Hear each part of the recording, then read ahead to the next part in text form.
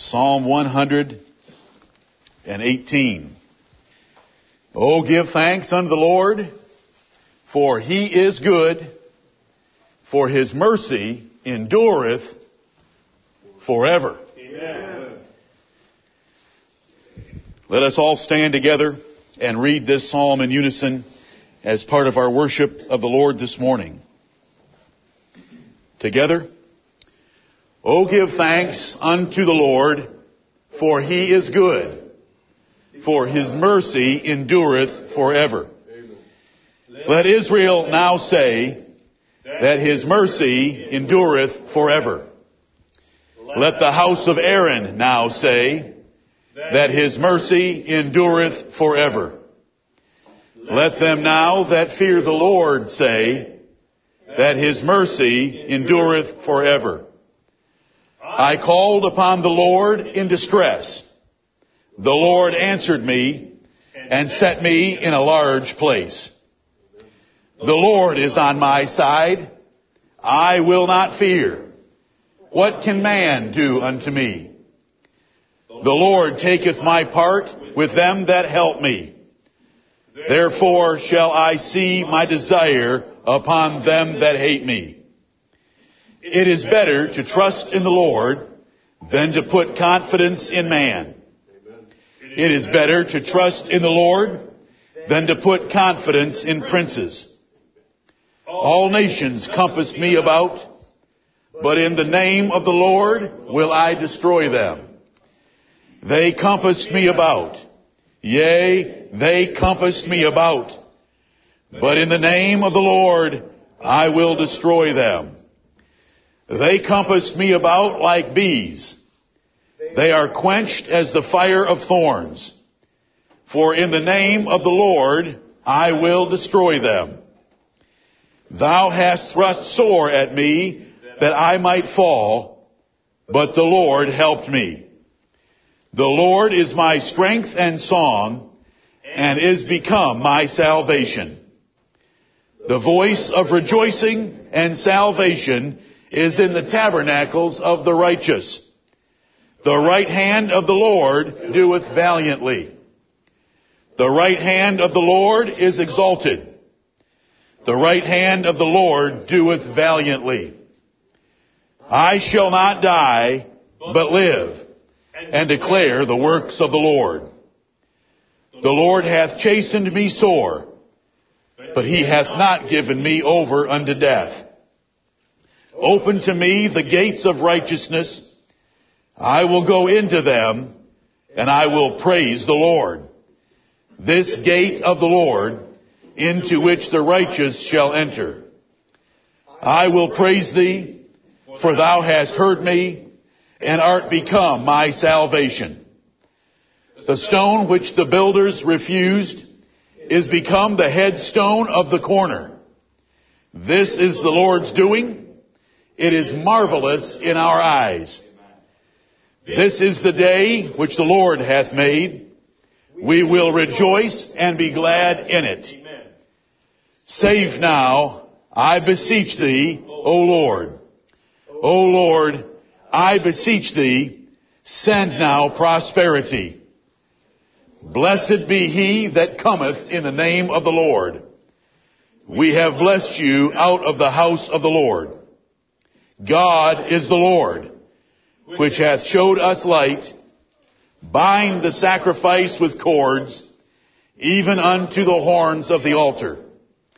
Thou art my God, and I will praise Thee. Thou art my God, I will exalt Thee. O give thanks unto the Lord, for He is good, for His mercy endureth forever. Amen and amen. You may be seated. The first 4 verses tell us His mercy endureth forever. And that is the theme of Romans chapter 8 that we want to take with us today. His mercy endureth forever. His mercy will cover anything in your lifetime, and His mercy will cover everything after your lifetime. His mercy was upon you in the beginning, and His mercy will be upon you in the end when you're glorified in heaven. Amen. Oh, give thanks unto the Lord, for he is good, because his mercy endureth forever. Amen. The chief reason why we ought to give thanks to God is because his mercy is over us before we knew we had being, and shall always be over us all the way into eternal heaven. Because he's good, his mercy endures forever. Let Israel understand that. Let the house of Aaron believe it, and all those that fear the Lord. His mercy endureth forever. David said in verse 5, I called upon the Lord in distress.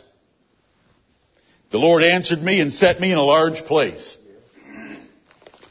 That reminds me, and we had occasion recently to look at it, of the little prayer of Jabez in the midst of all the genealogies of 1 Chronicles, the first 10 chapters.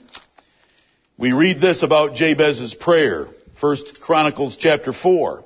Jabez called on the God of Israel, saying, Oh, that thou wouldest bless me indeed, and enlarge my coast, and that thine hand might be with me, and that thou wouldest keep me from evil, that my life not grieve me. Right. And God granted him that which he requested. Amen. God granted that prayer of Jabez in 1 Chronicles 4, and God granted the prayer of David in Psalm 118, verse 5. I called upon the Lord in distress. Your distress is not like David's distress. Your distress is pitifully inferior to his. My distress is inferior to David's. We can read the record of David and the distress he endured in his lifetime. But even in that distress, that more severe distress than what we experience, the Lord answered him and set him in a large place. He expanded his borders. He gave him more than he had. Not only did the distress not press him into having less, he ended up with more because God heard him. So that we may say, in verse 6, the Lord is on my side, I will not fear. What can man do unto me? We are more than conquerors through him that loved us. What shall we then say? If God be for us, who can be against us? Amen. Verse 6 of Psalm 118. The Lord is on my side, I will not fear. What can man do unto me? Paul quoted this verse in Hebrews chapter 13 and verse 6. When he told us that our lives ought not to be with covetousness, but we ought to be content with the things that he's given us, because God has said, I will never leave thee nor forsake thee. And because God will never leave us nor forsake us, we can boldly say, the Lord is my helper, I will not fear. What can man do unto me? Right. He goes on to say that the Lord takes his part with him against his enemies, that it's better to trust in the Lord than men or princes. It doesn't matter to David or the psalmist here. If all the nations were to compass him about, that means to have a complete circle around him so that he's enclosed in on every side. I will destroy them. He says in verses 10, verse 11, and verse 12. No matter that they thrust sore at David, he knew the Lord would be with him, would help him, and was his strength and his salvation. And the saints of God have believed that ever since David. Right. They have been persecuted. They have been banished. They have been imprisoned. They have been stretched on the rack. They have been tortured. They have been killed. But they knew the Lord was on their side. And even if this body were to be destroyed by their enemies, they knew that to be absent from the body was to be present with the Lord. Because that is the hope of all believers. They knew the Lord was on their side, and that he would be their strength, their song, and would become their salvation, even if the life was being pulled out of their bodies. Praise the Lord for faithful martyrs that have gone before us. Amen. All the Lord asks of us is to give our lives a living sacrifice, and to put to death the members of our bodies that are contrary to his will. Less than what they face. They did that as well. But they also gave up their lives. The Bible tells us in Revelation chapter 12, they loved not their lives unto the death. Praise the Lord for such a glorious example. Right. And the Apostle Paul was a great one in that way. Amen. Verse 15 tells us the voice of rejoicing and salvation is in the tabernacles of the righteous. And the reason for it is the right hand of the Lord doeth valiantly, which is stated in verses 15 and 16. So that when we come into this tabernacle, a place for us to have our worship of God, or in our homes, where we as our families worship the Lord, the voice of rejoicing and salvation should be there, because the right hand of the Lord doeth valiantly. Right. He has delivered. He's reached forth His right hand, and none can stay it, stop it, resist it, or even question it. Right. He delivered David from so many enemies, and we should have the same confidence that He'll deliver us. David knew he would not die but live, and he would declare the works of the Lord. He would use the extra time that God gave him to declare God's works, as verse 17 tells us. Though the Lord chastened David in verse 18, He did not give him over unto death, because the chastening was for his profit. David said if the gates of righteousness were open to him, he would go in and he would praise the Lord, whether those gates be on earth or those gates be in heaven. We want to enter into God's presence and worship Him and praise Him. Because, verse 21, Thou hast heard me, and Thou hast become and art my salvation. God hears our calls. Have you ever prayed and been heard? Have you ever been in trouble and been heard? Have you been scared and been delivered? Amen. Have you been afraid and been saved? Amen. Well, we should do something with that. Right. I will praise Thee, verse 21. Because for thou hast heard me, and art become my salvation. Then because of the light of the New Testament, we know the next few verses are prophecy of the Lord Jesus Christ. The stone which the builders refused has become the headstone of the corner. Matthew chapter 21.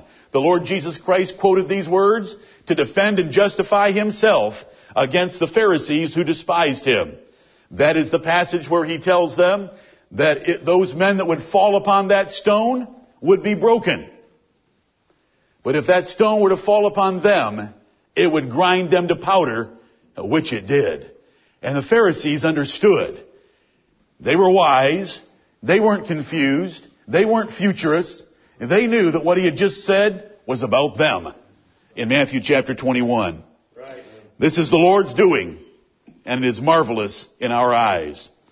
No one looking at the Lord Jesus Christ saw anything there that would speak of royalty. They didn't see a kingdom, but a king He was indeed. Amen. And it took children, by the inspiration of the Holy Spirit, to proclaim Him the Son of David and to proclaim hosannas to Him as He entered Jerusalem for the last time. He is the King of glory.